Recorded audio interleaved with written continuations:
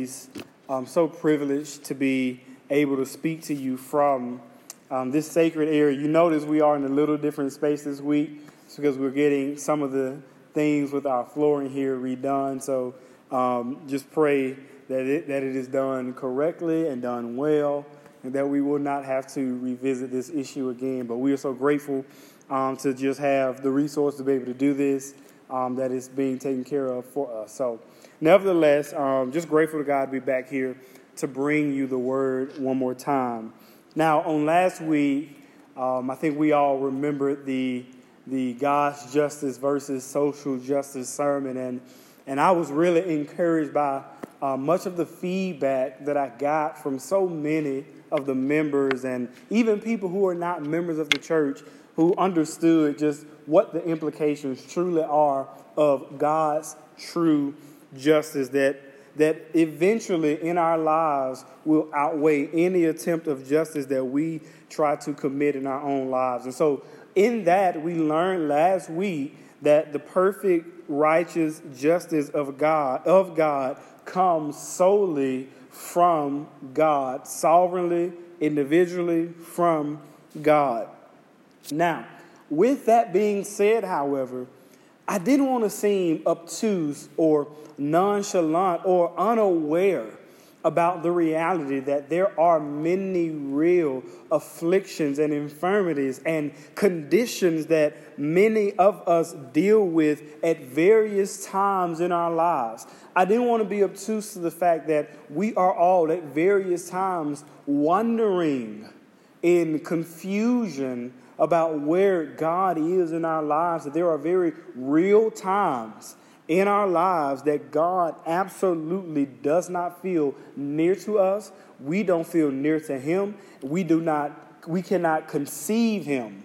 We cannot perceive where he is. There are real times in the life of every believer that happens. And I want to offer you comfort today that if you are feeling that, or if you have felt that in your life, you are not alone.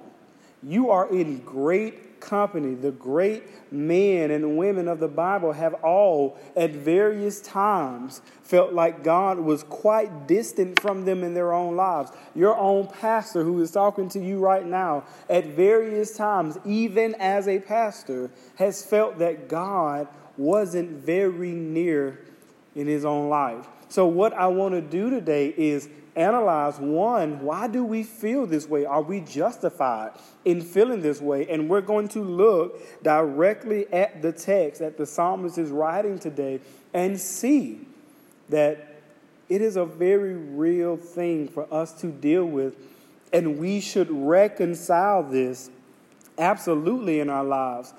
But we don't just let the feeling stay there. And that's what we're going to talk about today. So I'm extremely excited to jump in the word. And my hope, my prayer is that today you will find comfort in the word of God, knowing that even in the times where God feels distant, where God feels like he isn't close, that he is always near to us. So let's jump today into our text. We are in Psalms chapter 10. And it reads, "Why, O Lord, do you stand far away? Why do you hide yourself in times of trouble? In arrogance, the wicked hotly pursue the poor. Let them be caught up in the schemes that they have devised. For the wicked boasts of the desires of his soul, and the one greedy for gain curses and renounces the Lord. In the pride of his face, the wicked does not seek him. All his thoughts are, there is no God. His ways prosper at all times. Your judgments, though, are on high, out of his sight. As for all his foes, he puffs at them. He says in his heart, I shall not be moved. Throughout all generations, I shall not meet adversity. His mouth is filled with cursing and deceit and oppression.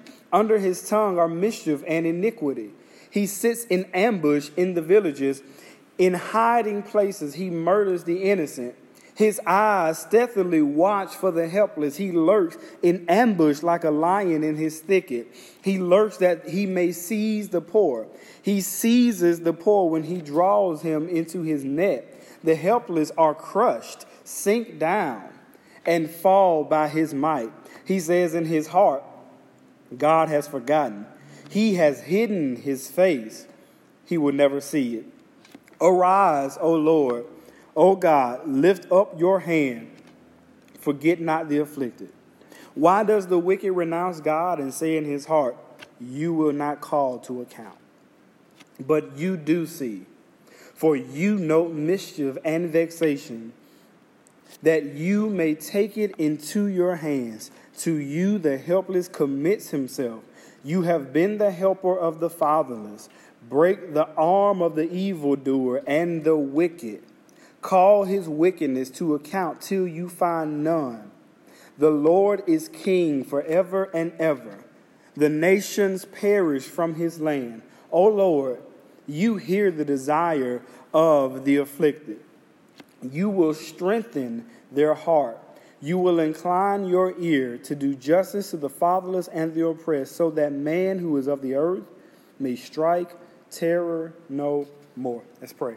Father God, we thank you for this word. We thank you that in the times that it seems like you are quite distant to us, that you are incredibly near to us, God, we pray that you, in this sermon from the word, will offer us so much clarity about our relationship with you, and that in the end of this sermon, we will find great comfort in knowing that we are rooted in you, and even when you seem so far away, you are so very near to us. It is in your Master's name that we pray. Amen. So, at the beginning of this text, we see that the psalmist asks two piercing questions at the very beginning.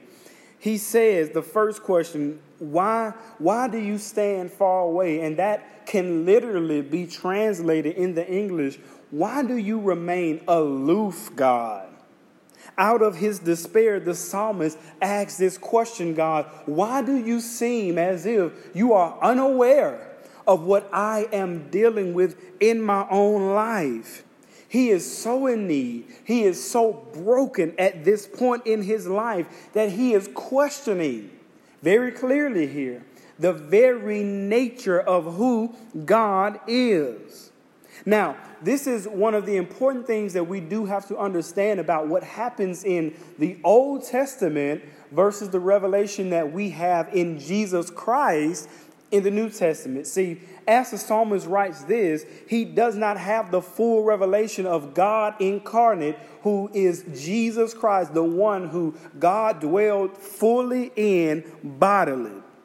See, we know that Jesus came as the full incarnation of God. He was clothed in flesh. He wrestled with every infirmity. He wrestled with every temptation, every affliction that we have all dealt with. We know that Jesus Christ wrestled with those things, even to the point that he suffered death, as we all must as well.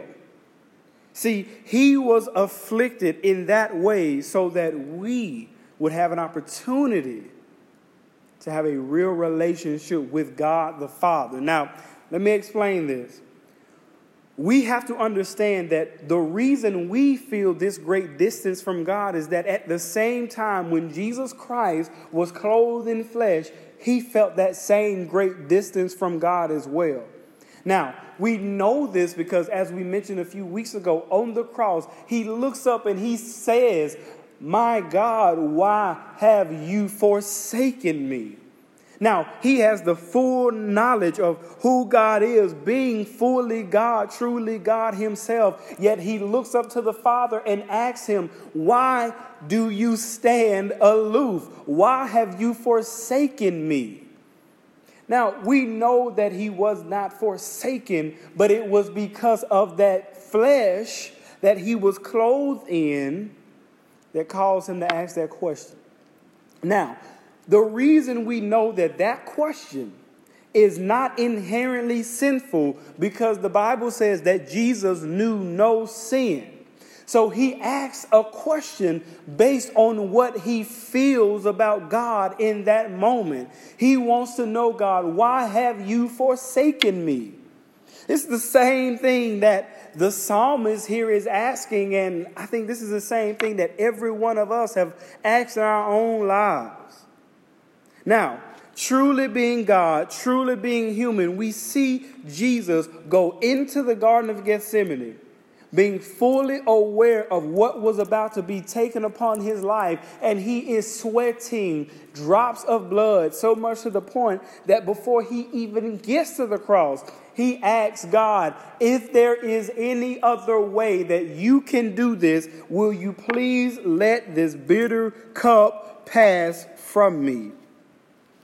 But from that point on, he was then dragged all throughout the streets until he was eventually nailed on the cross. And as that pain radiated through his body, he felt the utter despair of being hopeless, thinking that he had been forsaken, feeling that he had been forsaken by God. Now, I know you're wondering, well, what does this have to do with our Psalms text? Well, just look at it. The psalmist asks, why do you stand far away, God? Why do you hide yourself in times of trouble?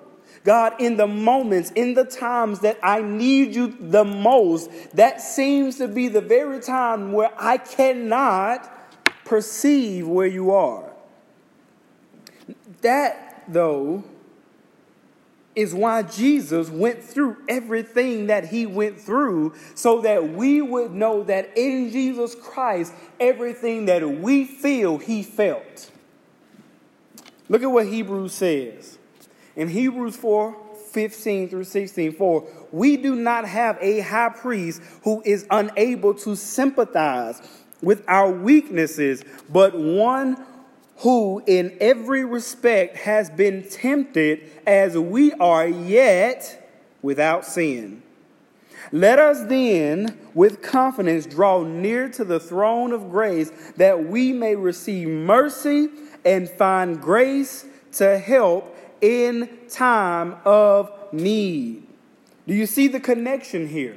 Because Jesus Christ was the high priest, and we have the high priest, our connection, our mediator to God in him. We saw him feel what we feel. We saw him endure what we endure. We saw him be tempted the way that we are tempted, yet he remained sinless. So what's the revelation that we have? The revelation that we have is that he is not this God who is standing far away, just residing over all of us, who remains aloof, but he is Jesus Christ, the Son of God, God incarnate, who dealt with every affliction that we now deal with. So it's not just that he stands aloof, and it's not just that he feels it, but the word in Hebrews mentioned a very important word here. And it says, sympathize. He can sympathize. When we look at the nature of who God is, we talked about it a few weeks ago. He created the heavens with his fingertips. And David asks, what is man that you are even mindful of us? He's mindful of us because everything we have felt and everything we feel, he felt. Okay? That is the connection. That is how we know that he is not just standing far away looking at us when we go through, but he has endured as we have endured. Now, as I said, he doesn't just feel it, but he sympathizes with us over it. Now, why do we not collapse under the weight of our despair? Because in Jesus, he sympathizes. He sympathizes with our affliction and our infirmities. That is why it says, let us then draw with confidence, draw near to the throne of grace, that we may receive mercy and find grace to help in time of need. How are we to respond, though? If that's the case, when we don't feel near to God. That brings us to the first point of the sermon. In the times that we do not feel near to God, we must remember Jesus. We must remember Jesus. That is a challenge. I know it. I understand that. Nobody understands that more than me. I have dealt with the affliction. I have dealt with the infirmity. And it is hard in those moments to look up at Jesus Christ. But in those moments, it is essential to our faith that we remember Jesus. When God seems far away, then we must do all we can to draw ourselves back into his presence. Now, how do we do that? The Bible makes it clear. When we fix our minds on him and in him, we are firmly secured in what we know about him. I love how the song says it. It says, always remember Jesus. Always keep him on your mind. That is the context in the scripture when it tells us if you keep your mind firmly fixed, stayed on Jesus Christ, he will keep you in perfect peace. That is the joy that we have, is that if we focus our thoughts and our hearts, rather, on Jesus Christ, then when we are afflicted and when God seems near, we can look up at the cross and we can know that he endured far greater afflictions and offenses and indiscretions than we will ever do and endure down here. And then we can look at what he did and realize that what we go through, though it hurts, these are momentary, light afflictions. See, if our minds are fixed on Jesus Christ, I can sum it up like this. You may feel alone, but you should know that you are not alone. God does not move from his fixed position in our lives. Now, the psalmist goes on in our text to outline all the habits of the wicked, and he points to how contrary they are to the way of God. He says that they are greedy, they pronounce curses, they are proud, they even deny the very existence of God. But he has one problem in the midst of all of that. He has one looming, overwhelming problem with the wicked. And he looks up at God and he says this. He says, yet, with all those horrible things, with all those horrendous things that the wicked do, his way still prospers. Now, all of us would be lying if we would say we have never felt that. And that is a stunning insinuation that the psalmist makes against God here. He says that God has allowed the ruthless unrighteousness to live in luxury and prosper and find favor.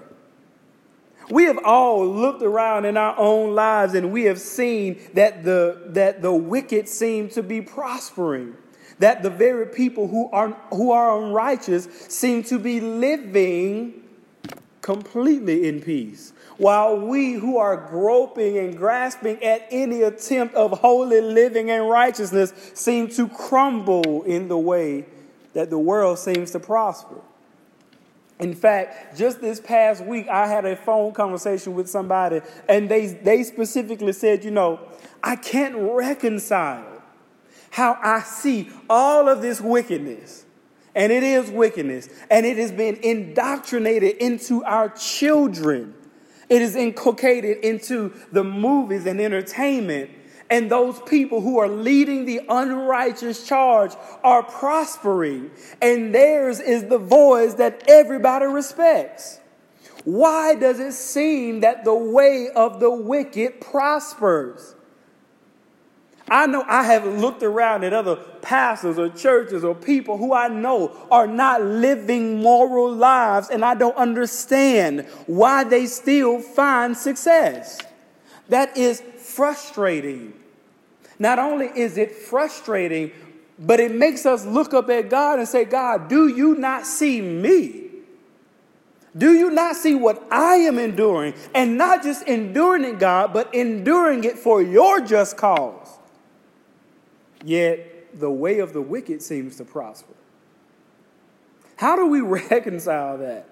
How can we reconcile when we look up at God and know that we should be prospering? Well, I will be the first one to tell you, this is the biggest condemnation of the prosperity gospel. The prosperity gospel has to be a cursed and damned gospel, because there is no truth in that we will financially or physically or any kind of way prosper here on earth. And if you know what you know about God, then you know that it makes sense that the wicked prosper here on earth.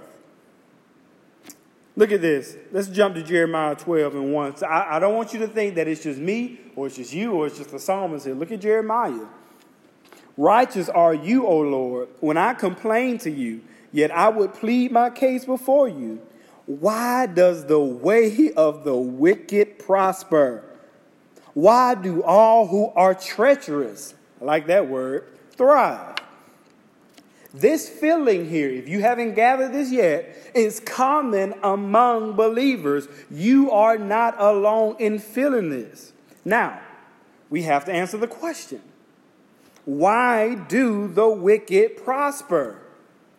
Now, I can't answer specifically. I'm not like one of these false prophets who know everything else that's going on, but somehow didn't know coronavirus happened anyway. I'm not like one of these false prophets who says, I can tell you exactly why the wicked prosper.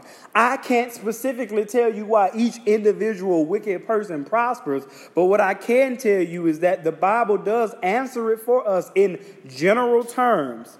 The wicked live their lives outside of the parameters and the standards that God has set for all of man.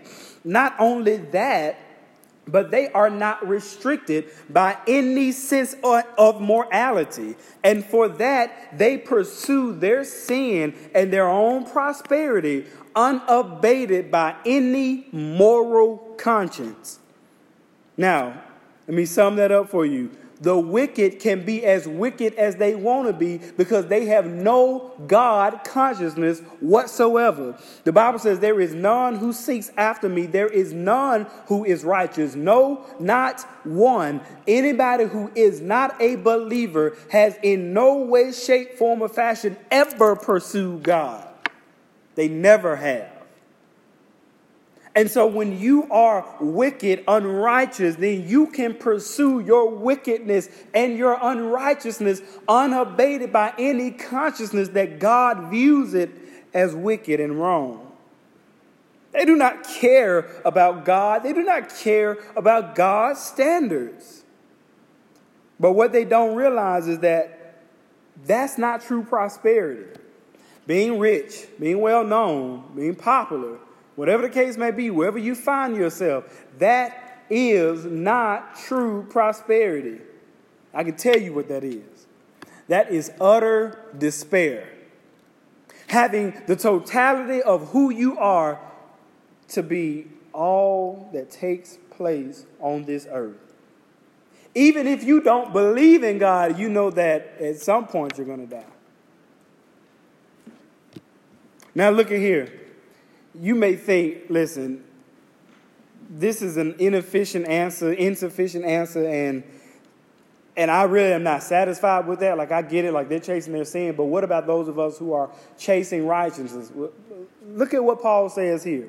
Just look at it. In Romans 9:22, he says, what if God, rhetorical question, what if God, desiring to show his wrath and make known his power, has endured with much patience vessels of wrath prepared for destruction, in order to make known the riches of his glory for vessels of mercy, which he has prepared beforehand for glory.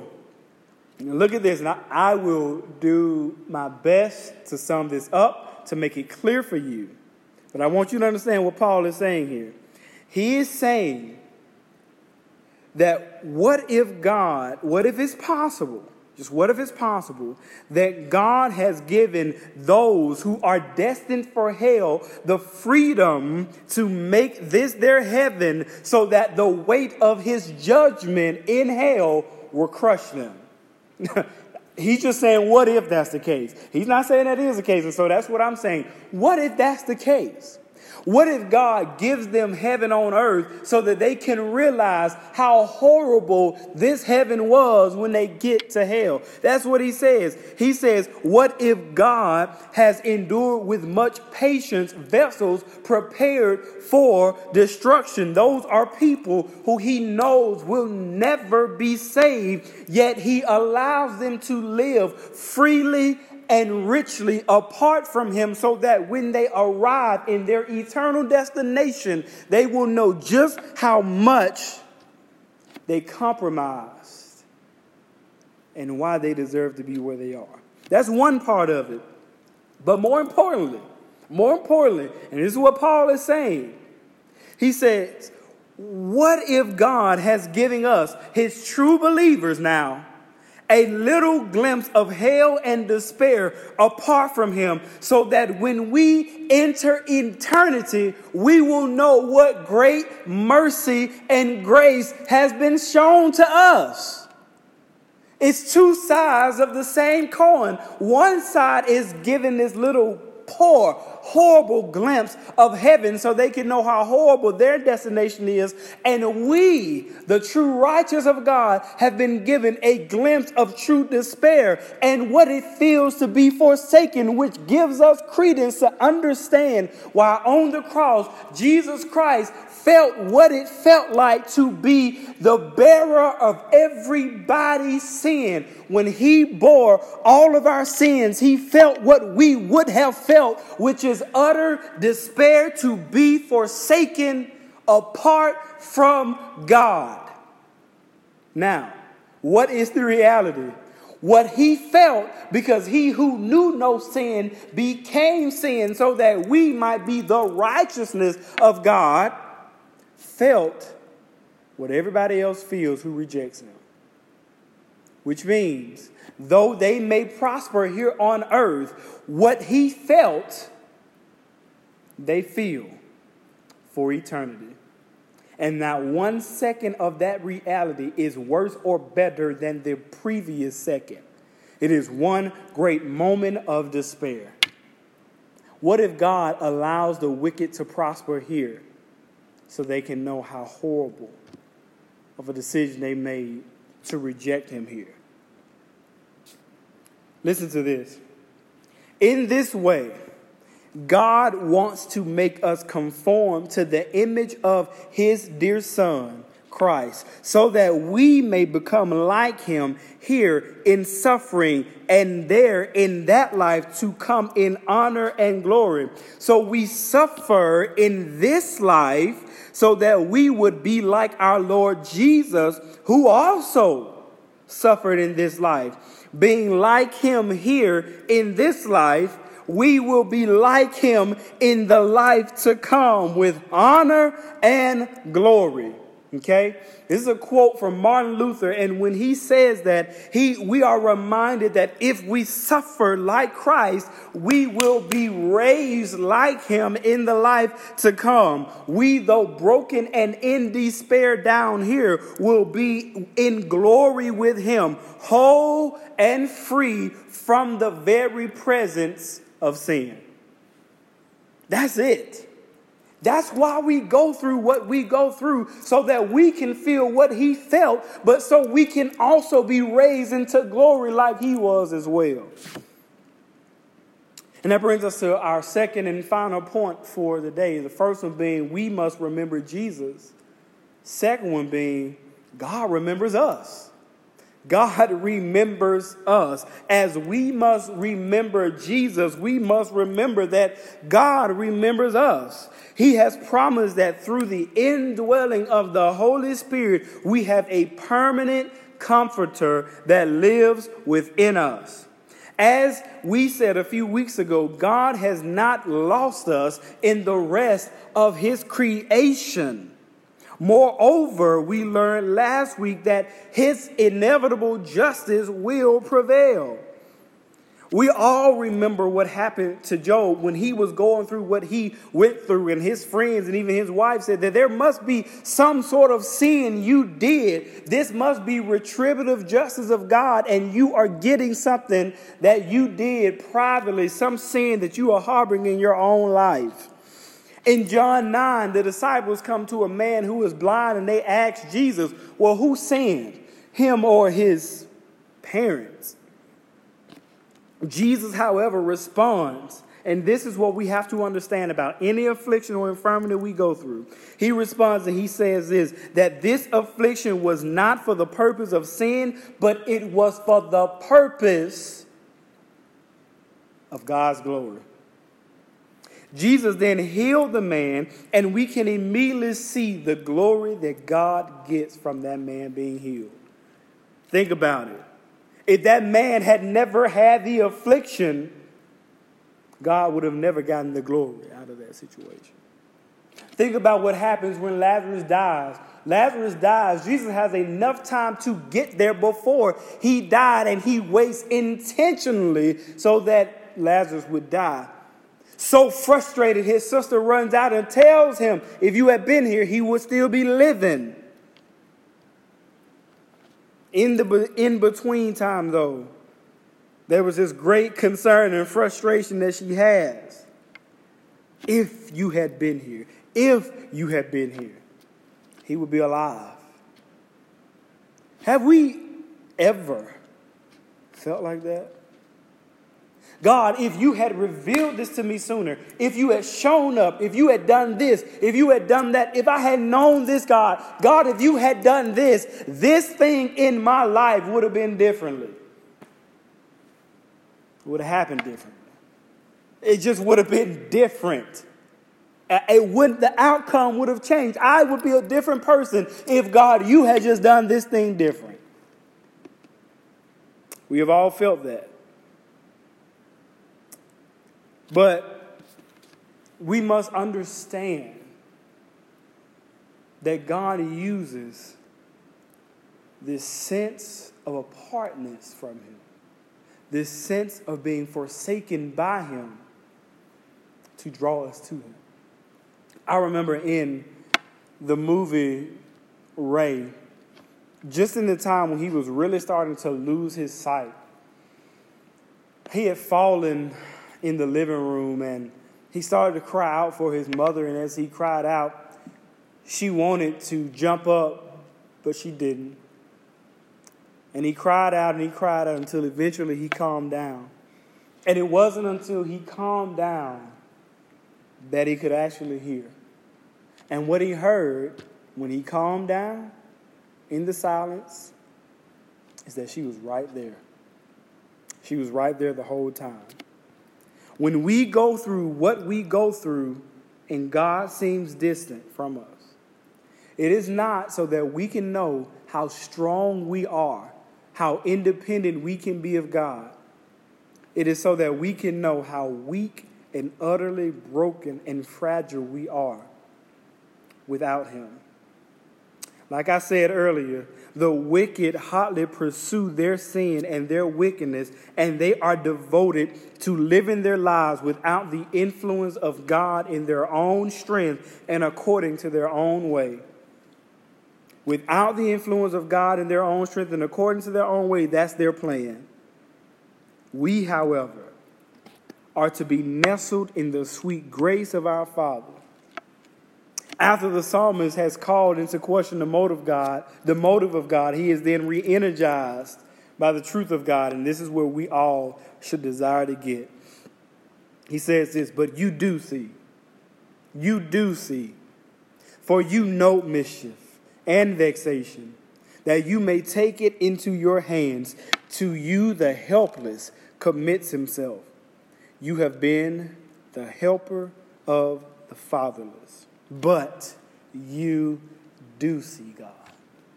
That's our comfort. He is reminded that the God that we serve does in fact see without inhibitions, and the helpless find themselves in the very presence of God. And not only that, but he has been a helper of those who are fatherless, who are afflicted, and who are oppressed.